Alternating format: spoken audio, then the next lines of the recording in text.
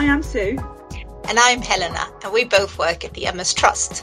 Just a little disclaimer, we're recording this over Zoom because of coronavirus and social distancing, so apologies if the sound is a bit iffy at any stage. Please do bear with us. We'd like to welcome you to our podcast, Multiple Sclerosis Breaking It Down, and this new series that we have called Me, Myself and I, which focuses on people with MS's stories over the past year. Why this topic? The last 12 months have been unlike any other in so many ways. On top of the social restrictions, worries about job security and the health of family and friends, people with MS have also had to contend with delays to the MS services which they rely on. The MS Trust wanted to highlight the people and faces behind these statistics. We wanted to impress the urgent need to get the MS services back on track by showing that there is a human story behind each person mentioned in these figures. So in this series, we'll be meeting some people with MS and hearing their stories from the past year. And in today's episode, we'll be talking about how getting an MS diagnosis during lockdown feels.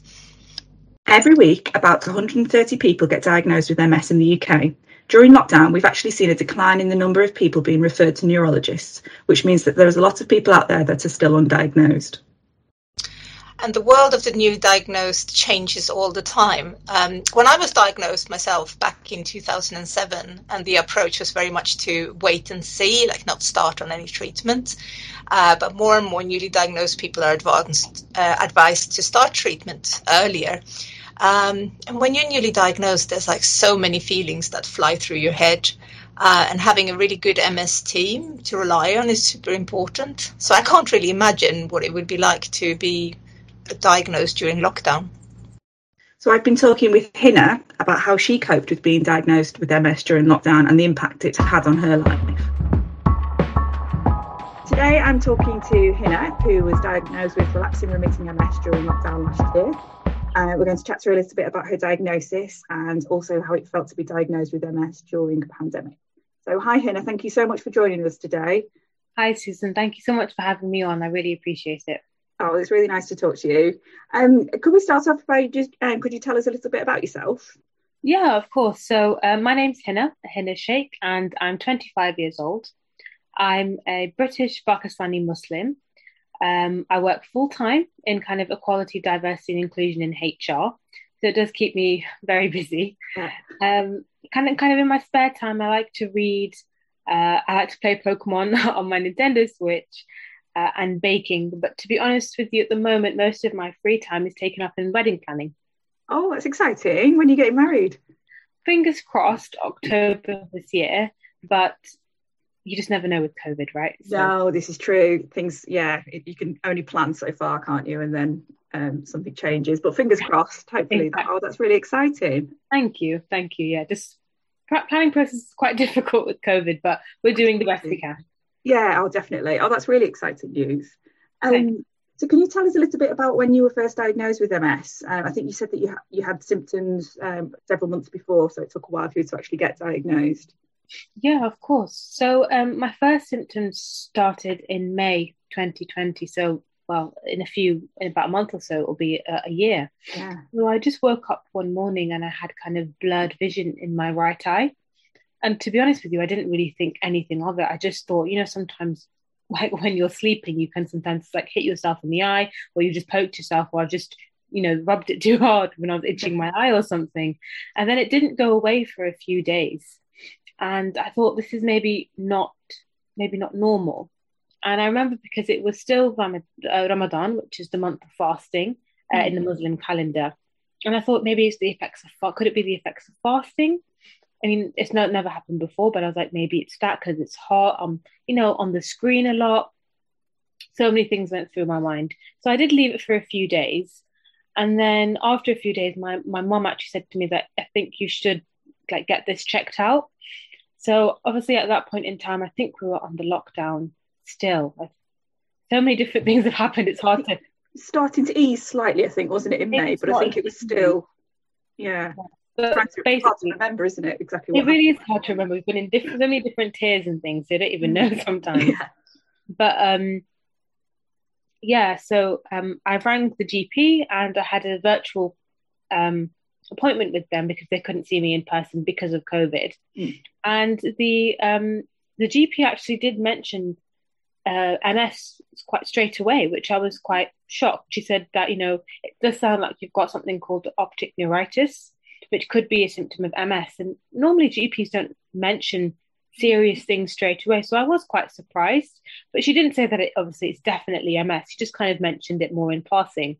But obviously it stuck with me because it's quite a big thing. But she referred me to an optometrist. So it was actually just a local optician's that I went to. And they were fantastic. They saw me, I think, either the day after or within 2 days of my GP appointment. So I was able to actually go for an in-person appointment. And the ophthalmologist said, yes, you've got optic neuritis. He looked into my eye and he saw that there was inflammation there. And then they referred me over to the ophthalmology unit, where I think about a week or so later, I had more tests. They referred me to neurology. I then had an MRI scan and a lumbar puncture. So to be honest with you, even though it was a pandemic, and I know that from other people's diagnosis stories, it can take quite a long time to be diagnosed.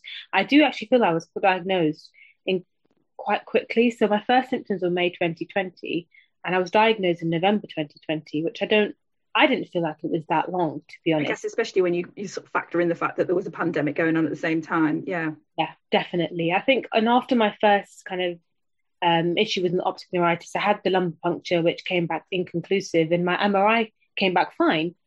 So I was put on a course of steroids, and that was it. I had a follow-up appointment with ophthalmology about a month later, and in about July time this was, and my inflammation had gone. Everything was back to normal, really, and we kind of left it there. And then in October 2020, I woke up one morning with kind of tingling in my fingers, right. And I thought, okay, this is because I'm like on the computer all the time, must be surely.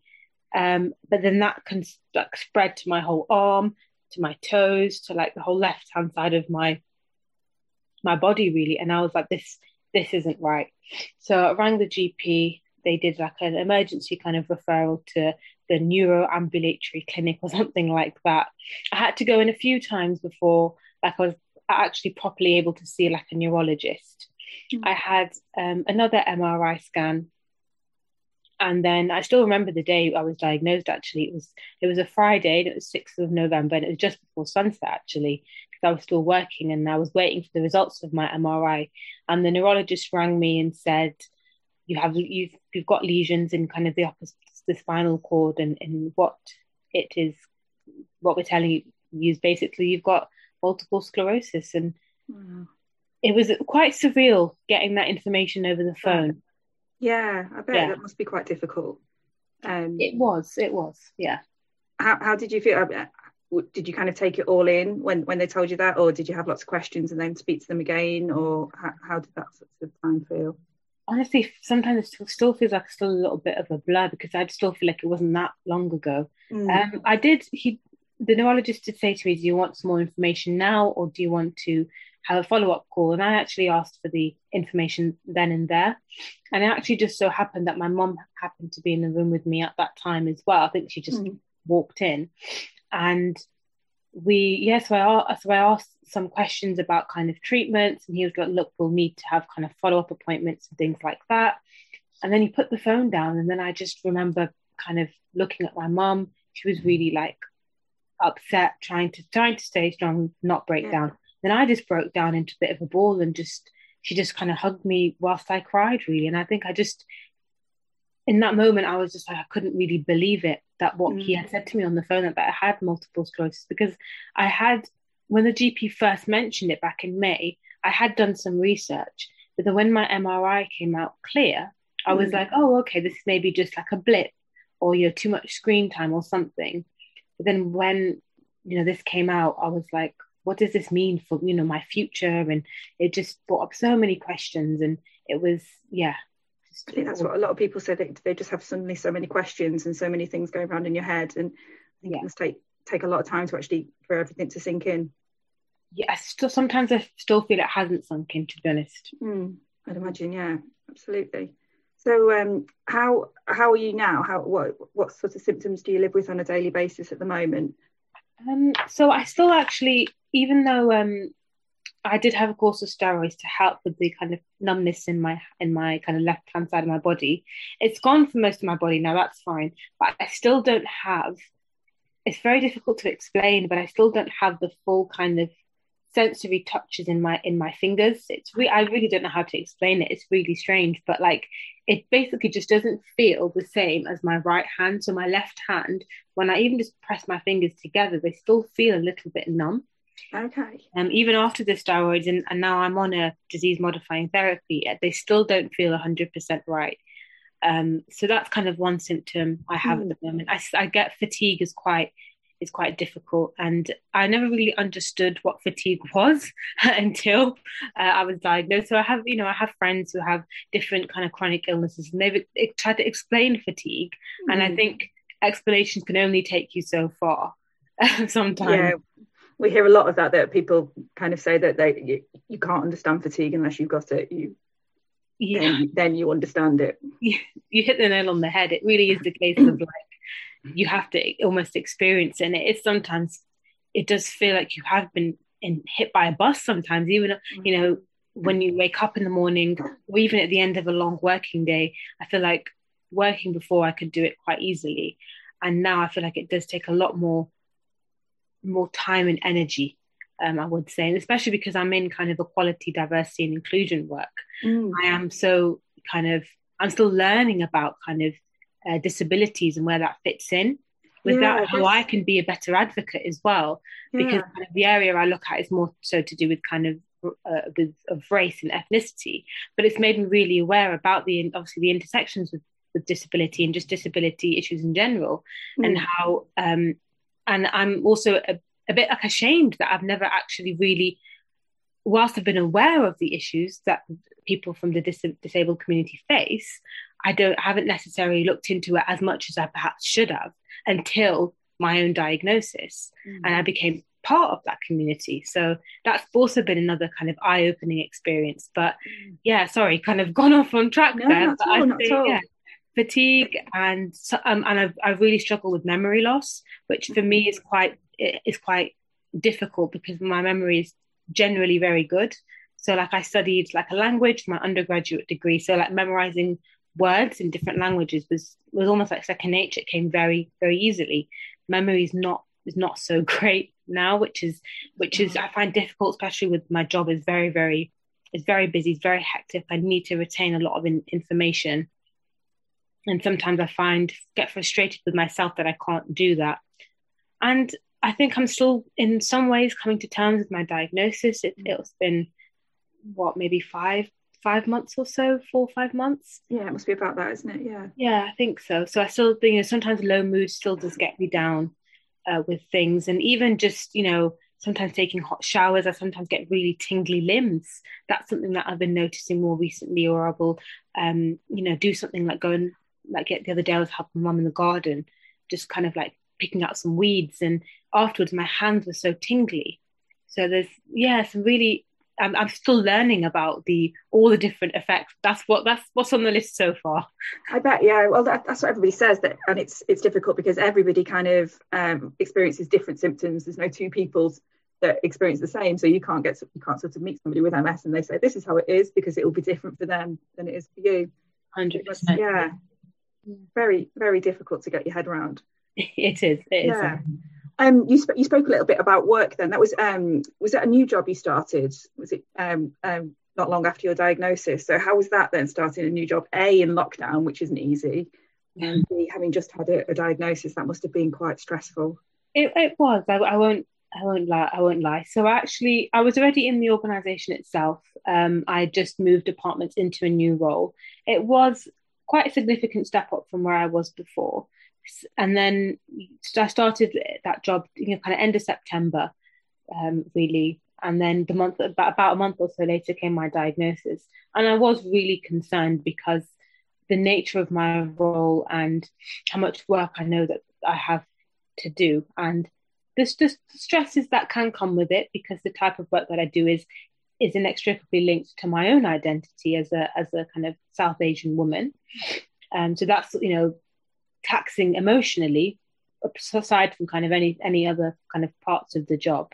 So I was really concerned about my ability to actually continue and complete, even though I'd only been in the job for about a month. But I was really upfront with my manager, and she was actually really supportive and really great. And occupational health already kind of had my information on file, because when I had my optic neuritis again at that point, I did speak to my manager, and again she was absolutely fantastic, was really great at just getting a referral in to see if there's any adjustments I needed. And the same happened after my diagnosis, and even with kind of attending appointments and whatnot, my manager has been really good and supportive with that. Oh, that's really good. It's really good to hear. Looking at kind of lockdown in general, if you like, a lot of people found it to be a really negative experience. I can't imagine you found it as a great experience having had your diagnosis, but what would you say? What would you say were the hardest parts of lockdown for you? I think so. So I mentioned that Ramadan, the month of fasting in the kind of Muslim calendar, came in lockdown last year, and even this year will be certain restrictions. And I think that was an interesting experience, to say the least, because Ramadan is normally a time for kind of community.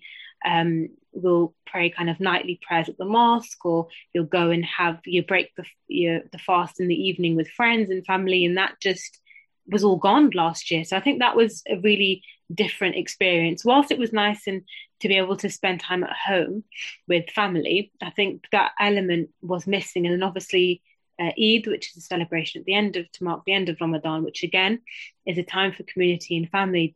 We just couldn't go and celebrate with our family, especially because we live near from them. So it wasn't even a case we can just like pop round and wave to them from the car or something, because we do live quite far away.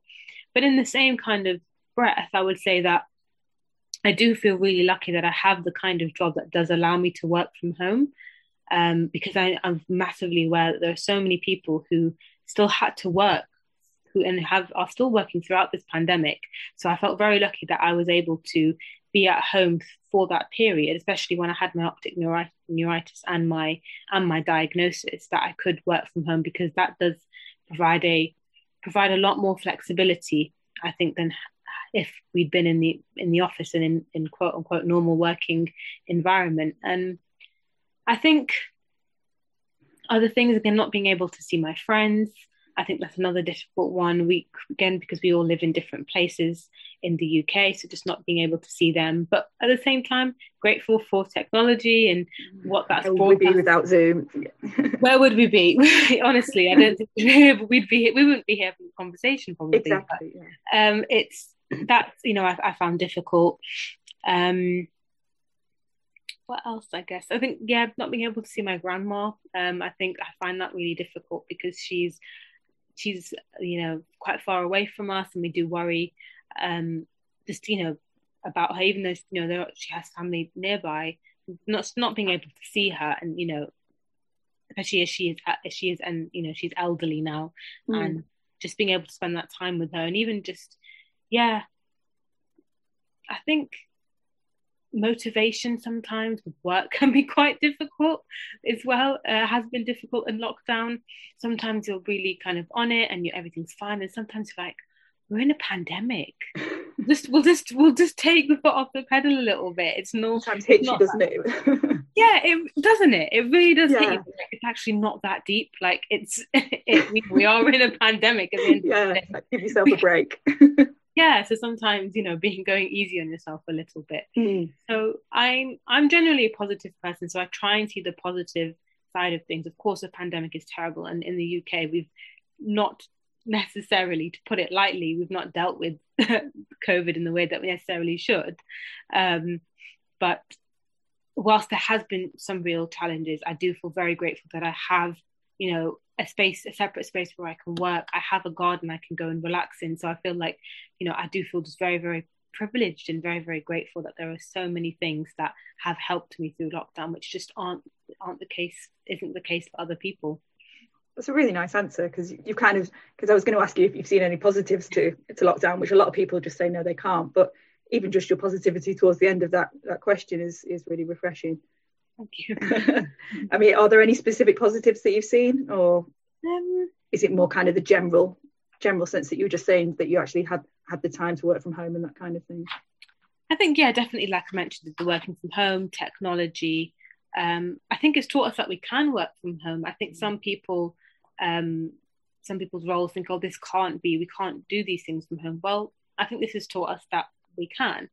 And in the sector that I'm in, I think it's also potentially helped with accessibility for lots of different people. I think before, when we were in a case of, well, we can't do these things and because of, resourcing, we don't have that kind of technological knowledge to move things online. Well, now we have, and I think, and I hope that this is going to set a precedent for how we do things kind of moving forward in the future, and it can be generally accessible.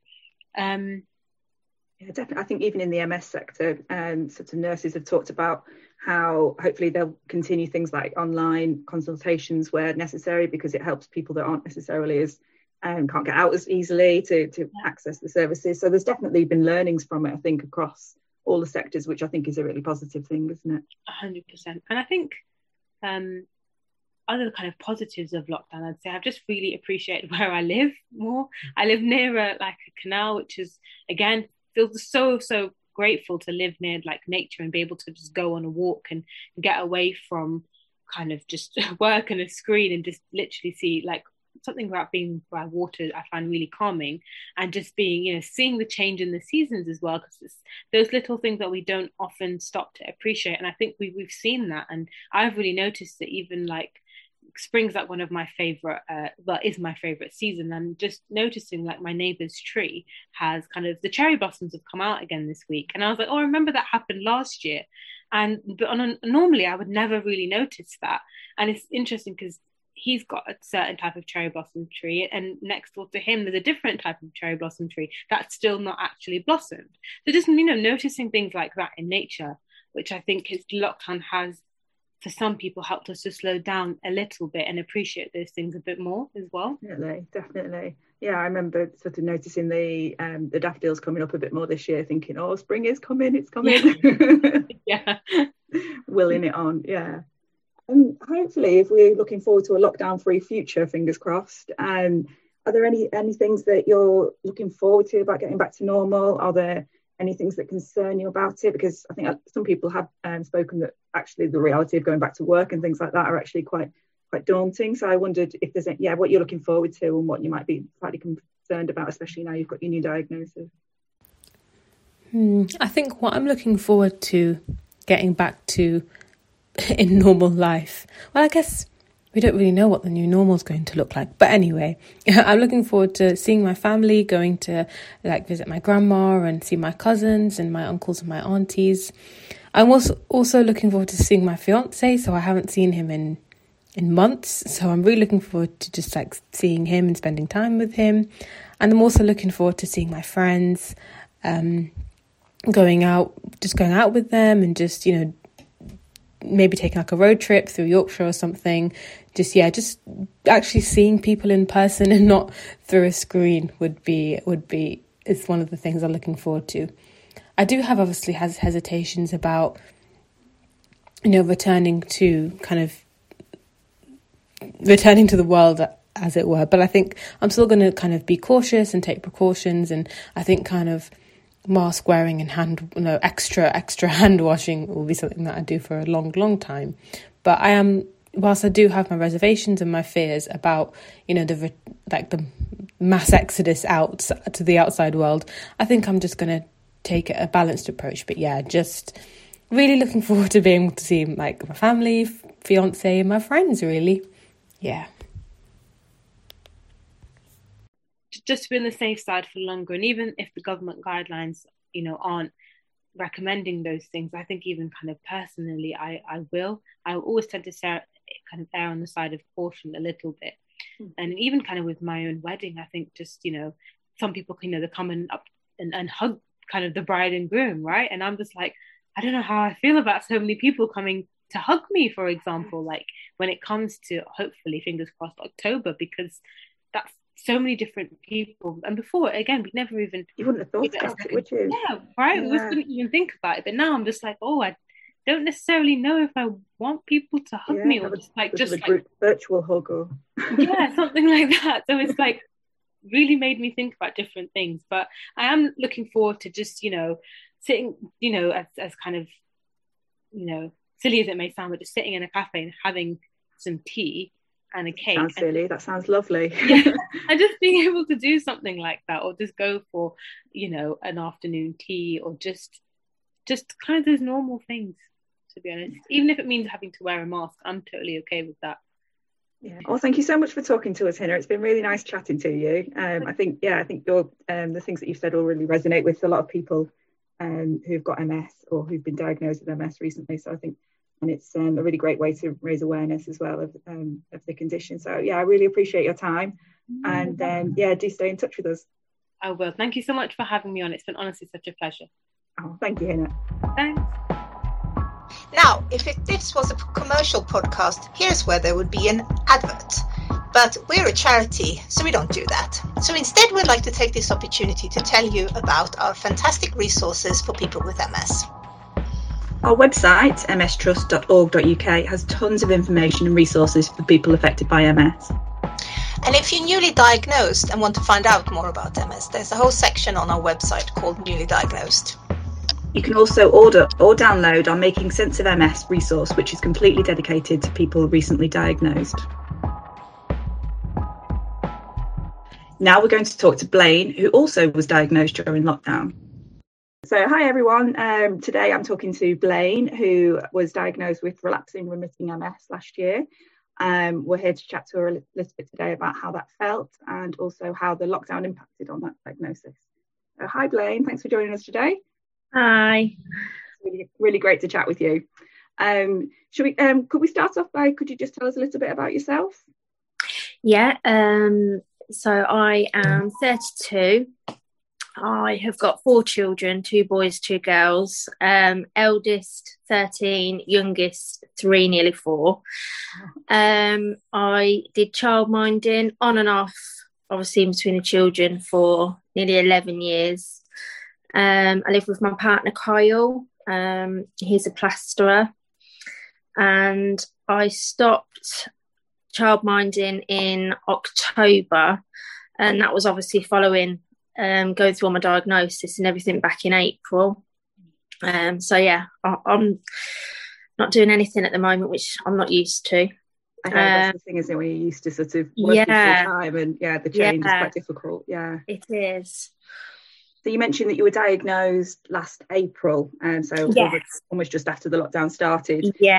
It must have been really difficult. Can you tell us a little bit about the diagnosis, sort of what symptoms led you to I literally woke up one morning, and from my rib cage down to my toes, I couldn't feel anything, all the way front and back.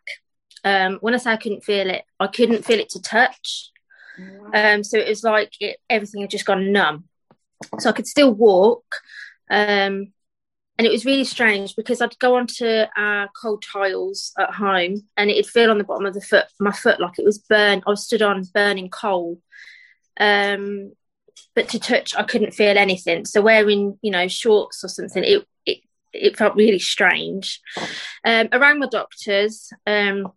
Obviously it was in lockdown, so I couldn't see them, so it was all phone calls, and I just sort of got told, it's probably a trapped nerve, don't worry. And about a week later I rang them again and said it's still I can't feel it, and they said, not to worry, I think it sounds like a trapped nerve, try and take some tablets, see how you get on. And then it was a couple of days later and it was still exactly the same. I thought, this has gone on far too long now. Ran the doctors again and spoke to a different doctor, and she said, this isn't a trapped nerve, this isn't normal. I'm going to send you to a neurologist, refer you to a neurologist. I said, okay. Had my phone call with the neurologist only a few days later. They, giving it a lockdown was brilliant. And he said, I'm going to book you for an MRI. Never had an MRI.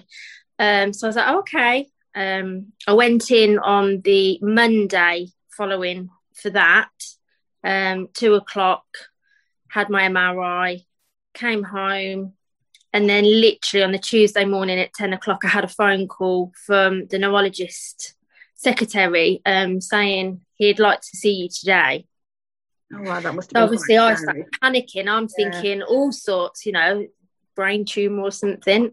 That's where your mind goes though, isn't it? Oh, I was a mess, because to ring me in less than 24 hours. Yeah. So my dad came over and he drove me to the hospital. And they were quite good, actually, considering we were in the first lockdown. They let my dad come in the room. Oh, that's good. Which was great. And, he's pulling up all these images of your MRI on the screen. And I'm thinking worst case scenarios. And he said, I think this is MS. You've got several lesions in your brain. And he was showing us all the images. I didn't really know what I was looking at. And then he said, we need to do another MRI in a couple of months, but I want to do it on your spine as well, because apparently you can get it in the spine. So, okay, came away. And I was actually it sounds silly, but I was actually quite relieved, him telling me I'd got MS and not, what I was thinking. Yeah. But I didn't know a lot about MS. So I wasn't, I was almost excited for something that I didn't even know anything about. You knew nothing about MS before you diagnosed? No, I mean, I'd heard of it, but I didn't know to what extent it meant. So I was like, oh, it's only MS, it's fine. Went on and got given a MS nurse appointment, went through all of that, different treatment plans. Then was that I had over the phone as well, then, the MS that nurse? My first appointment actually was a face-to-face they gave me in the hospital. So this was all still during the first lockdown. And they were lovely. Obviously got a bit emotional because at that point she's talking you through what it means, and obviously I didn't really know what it meant to start with. Talking me through different treatment plans. Obviously the original treatment plan she went through with me, which sounded the best one because it had got a 50% better success rate of slowing things down, which is the Ocrevus, the intravenous one that you have twice a year. And she said, unfortunately, because of COVID, we're not offering that for new patients.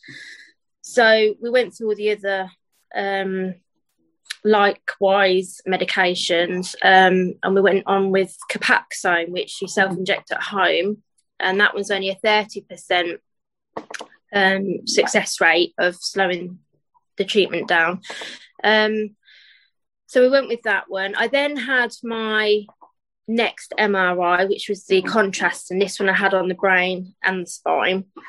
And I got those results back. And something to do with the dye that they put in you, it lightens everything up. Oh yeah. And unfortunately it showed, I'd got several lesions at my spine, and obviously it showed the ones that we originally already knew about in the brain as well. I haven't spoken to my neurologist since that. So I've had lots of questions that I sort of got still to ask, because obviously the first thing that you worry about is obviously if they're in the spine, how long does that mean before I could end up in a wheelchair? I have since found like the MS Trust and the MS Facebook groups, and you see a lot of people commenting on there, and I've actually since learned through other routes that it's not always about just having them in your spine means it will disable you. You could have literally one lesion in the wrong place, or you could have sort of 50 lesions and still be perfectly fine. But yeah, I've still not seen my neurologist since. So it was brilliant at the beginning. I'm due another MRI and phone call at some point this year. But obviously because of lockdown, everything's just sort of, you get told. And yeah, I mean, that must be so hard. I was just thinking, if you do have questions, I don't know if you've tried our inquiry service. They might be able to answer some of your questions while you're waiting to see you. Yeah, well, I've spoken to my MS nurse because they're brilliant. She rings me every couple of months because I have to keep checking in with you on your medication. But the questions I've got in regards to where my lesions are or what they mean, yes, those are questions that she said I need to have with my neurologist, because he's the only one what they'll have be able to answer those in regards to obviously looking at the MRIs, I presume. Because obviously there's certain parts of, you know, my body and my head and things that I now think, oh, could that be because, you know, I've had a lesion? Or I bet you're sort of analysing everything really now. Yeah, you almost want to know, but then do you want to know? It's so hard. And then you start thinking, well, is this just me because I'm concentrating on it, or is it? Yeah. And I'll be honest, because of lockdown, you've got so much more time on your hands that you end up thinking a lot more. Yeah, absolutely. Oh, it must be really difficult. So has it impacted quite negatively on your mental health then? Yes, I've never had mental health problems, but I would certainly say in the last 6 months, it's something that I've found that I have been struggling with. So my doctors have put me on citalopram because my anxiety is horrendous, and it's more in the respect of just thinking worst case scenarios all the time. And I think because I had doctors telling me, oh, it's nothing to worry about, it's only, you know, nerve related, I almost get paranoid that if something else happens, am I going to get told it's okay when actually it might not be? Yeah. I guess at least you've got your MS nurse now to keep monitoring. And yes. So the medication's helping, but I think not being able to see and speak to family and friends like you could before. Obviously, you go through a life-changing diagnosis and you feel sort of isolated from everyone. Really difficult. Yeah. So that's been quite time tough. when you absolutely just want to go and have a big hug from your family and friends, isn't it? Yeah. So although my dad came with me, obviously for my appointment, from then on, I've not, you know, been able to have that support network. And like you say, just having them come round and having a cuddle, or because my mum works in the NHS as well, so obviously we've had to make sure we've kept distance. And then it's still trying to put on a straight face because I've got 4 children at home that aren't even in school. So you happen to try and put on a happy face, nothing's wrong. That's been quite hard. How was that then, trying to homeschool and deal with all the diagnosis as well? Tough. I had 2 children that I had to homeschool and I didn't have a diagnosis to deal with, so I can only begin to imagine. So we've got 3 that are a school age. Our eldest, he was in year 7, new school, and he dealt with it so well. You know, he'd be upstairs on his Chromebook doing all of his lessons, no problem. The youngest of the school ages was 6. So his schoolwork wasn't too hard, to be fair, because they're still in that age of it's still, you know, learning to replay. Our daughter, she was 9. That was quite tough. And it's trying to, you know, some days you just, I don't know, I had days where I didn't want to socialise. I didn't want to, you know, do their schoolwork. You just feel like being miserable and just sitting down and doing nothing, but you can't. Yeah. Oh, that's really hard. Really hard.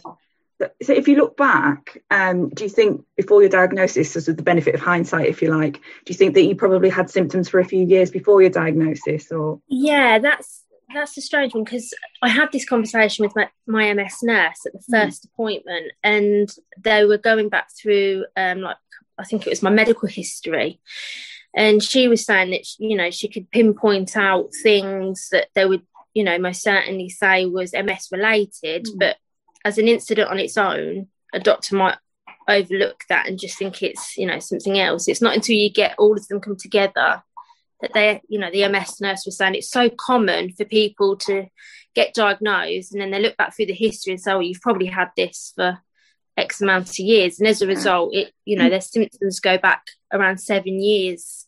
Wow. But it's not until, I mean, she said it's quite common. It's not until you have what they call a relapse, which is what they said I had back in April, that they sort of, it comes to light and then you get referred to someone like a neurologist. Yeah.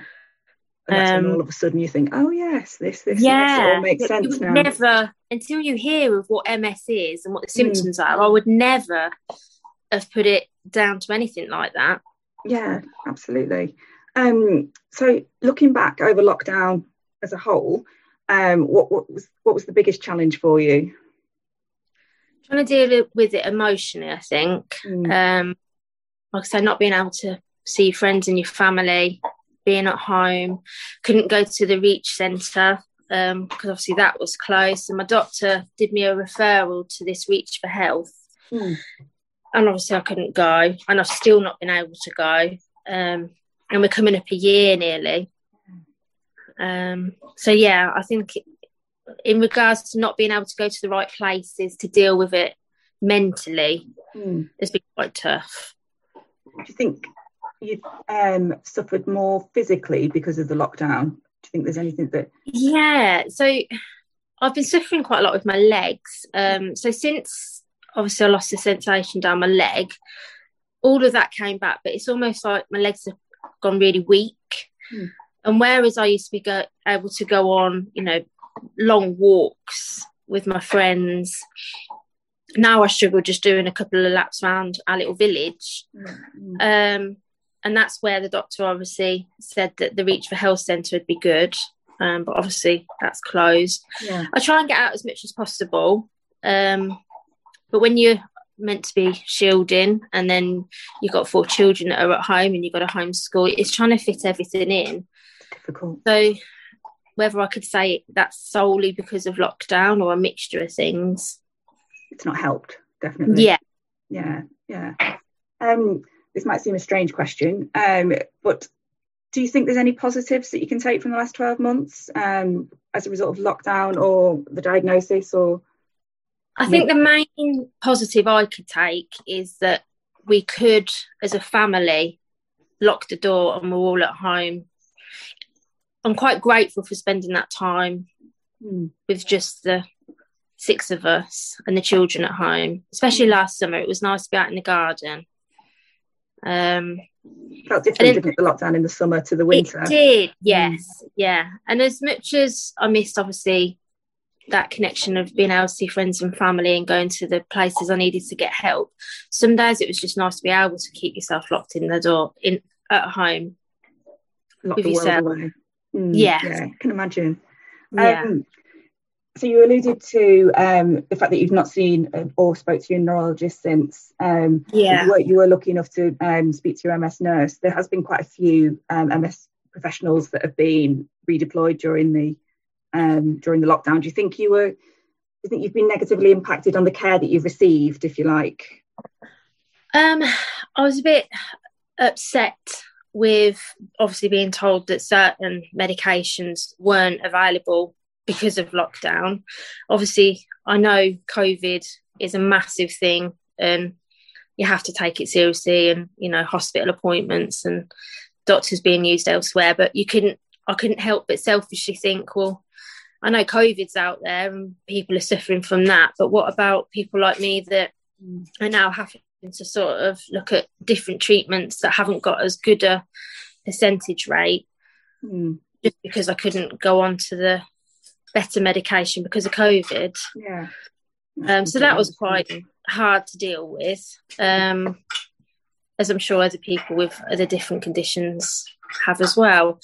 A lot of appointments obviously have been done over the phone rather than the face-to-face. How have you found the phone calls, appointments? Have they been useful, or would you prefer them to be face-to-face? Or now Zoom has come about, it's not so bad. But obviously during the first lockdown, there wasn't a lot of Zoom at all. So all my phone calls were just phone calls. And sometimes it's nice to put a name to a face. You know, you're trying to talk about something that's quite serious and, you know, quite personal, and you don't know who you're speaking to at the other end of the phone. So that was quite difficult. But obviously it needs more. Yeah, absolutely. And I guess looking forward to hopefully a lockdown-free future, fingers crossed. What hopes or concerns, if you like, have you got for the future? I hear you're getting married this year. Yes, we are. Yeah. July. Just fingers crossed. That's so exciting. So what hopes have you got for the future, and what concerns have you got? One of the concerns I'd say is getting back out there, you know, putting on a big smile, back to reality, I suppose. getting back, being able to go to the Reach for Health Centre. Feeling like obviously everything's just come to a bit of a standstill at the moment. So it'd be nice to get back out and being able to do what will help. Rediscuss medication. That'd be one of my top priorities, I think. Yeah. Any other concerns, or just kind of taking it one day at a time? Yeah, one day at a time. I'm trying not to look too far forward, because I was getting myself in such a sort of muddle with what if this happens or what if that happens. I was getting myself a bit worked up about the medication side of it, because I was told it'd take 6 to 9 months for it to get into my system. Sort of think, well, what if I have another relapse? But yeah, I'm hopeful. Yeah, nice to hear you're hopeful, definitely. Yeah. Well, thank you so much for chatting to us today. I think your story will probably resonate with quite a lot of people that have also been diagnosed during lockdown, because we've definitely heard stories from other people who found it really hard, and I think that will really help them to know that they're not on their own, and to hear that people are going through similar things to them. And we really wish you well for the future. And stay in touch as well. It'd be nice to sort of hear how you get on with your journey, and and whether you get to change your medication and that kind of thing. I'd really be interested to know. It's a positive, I suppose, in a way, to know that you're not on your own, and other people, have gone through the same diagnosis during lockdown. Definitely. I mean, an MS diagnosis anyway is a scary time. So to have done it during lockdown, they're thinking of. So no, we really appreciate you sharing your story. It's been really lovely to chat to you. Welcome. We're back. So those two stories were really interesting. I still can't really get around like how weird it must be to be diagnosed during lockdown. And I think like that the amount of time that you have, because I think, having spent all this time by yourself and on your own, like actually spend a lot of time in your head. And when you've been diagnosed, like all these feelings and things, and not having people. Yes, we have people to talk to on Zoom or Teams or telephone, but it's not sort of quite the same, is it? So I'm guessing that's what both of them were saying, but I like that there's a lot of thoughts that needs to be dealt with. Absolutely. I mean, from someone that wasn't diagnosed during lockdown and doesn't have MS, I found lockdown hard enough. So not having the regular people that I rely on to talk to, friends, family. So to have something life-changing like this and then not have those people around must just be so hard. And these ladies, they've done fantastically well. And it's so, sometimes when you're diagnosed, or if any kind of big thing, traumatic thing happens to your life, you sometimes just having someone there, you don't necessarily need to talk about it, but just get a hug from someone, and obviously all that sort of stuff wouldn't be happening. It's good to sort of hear that people have still been getting diagnosed, somewhat normally through the process, even though everything else around it has been very abnormal. And it's good to know that there are MS teams and the things, Hina was saying about being referred to the local optician to check the optic neuritis and things. So I think it's encouraging to hear that things have been moving along, even though we have seen those numbers, which are worrying, that less people have been referred to their neurologists. That's it. I think the message almost needs to be that if you do have symptoms that you're worried about, that you should go and get them checked. Despite the pandemic, you can still get diagnosed, and it's better to be diagnosed rather than to let these symptoms sit and fester. At least if you get a diagnosis, then you can kind of get on the right treatment. It was interesting what Hina was saying about sort of being told by a mum to go and check it out. I had something completely not MS related that I was kind of having a bit of pain, and I just kept on thinking, well, I don't want to bother anyone, I don't want to bother my GP. And it wasn't until a friend of mine was like, don't be an idiot, go and have it checked out. And they referred me off, and I had a check and I had a scan, and it was all fine. Yeah. But, it's like, because of all that time you sit there and you kind of think, oh, what if it's this? What if it's that? Absolutely. But yeah, so sometimes it's good to have friends or family that prods you and to give you that push, isn't it? Yeah. Absolutely. Now, there was another thing I thought of, what Blaine was saying about having a lesion on her spine. So when I was before I was diagnosed, my first ever MS symptom, I've spoken about this a bit before on the podcasts, but I went into a shower and it was a nice hot shower and my right leg just felt freezing cold. And I thought it was, something wrong with the fire hose, with the shower hose. And I was like, what is going on here? And so when I was told afterwards, when I was diagnosed, that was the spine lesion that has caused that temperature thing to happen. So it's quite interesting because it's not always. I mean, most of the time you get told you have lesions, they don't actually say what they have caused or anything like that. It's interesting you say that and that you had those symptoms, because I think a lot of people, when they hear that they've got a lesion on the spine, they automatically think, oh, well, I'm not going to be able to walk anymore. But I'm pretty sure that that's not the case. So we spoke to neurologist Declan Chard about this issue, and he said that alongside other factors, MRI findings can help in the diagnosis of MS. Finding a spinal lesion can actually help a neurologist to differentiate between MS and other conditions that clinically present in the same way. Lesions in the spinal cord are commonly seen in MS and might cause no symptoms at all. When doctors consider treatments for relapsing remitting MS, the neurologist will look for evidence from the MRI of ongoing inflation.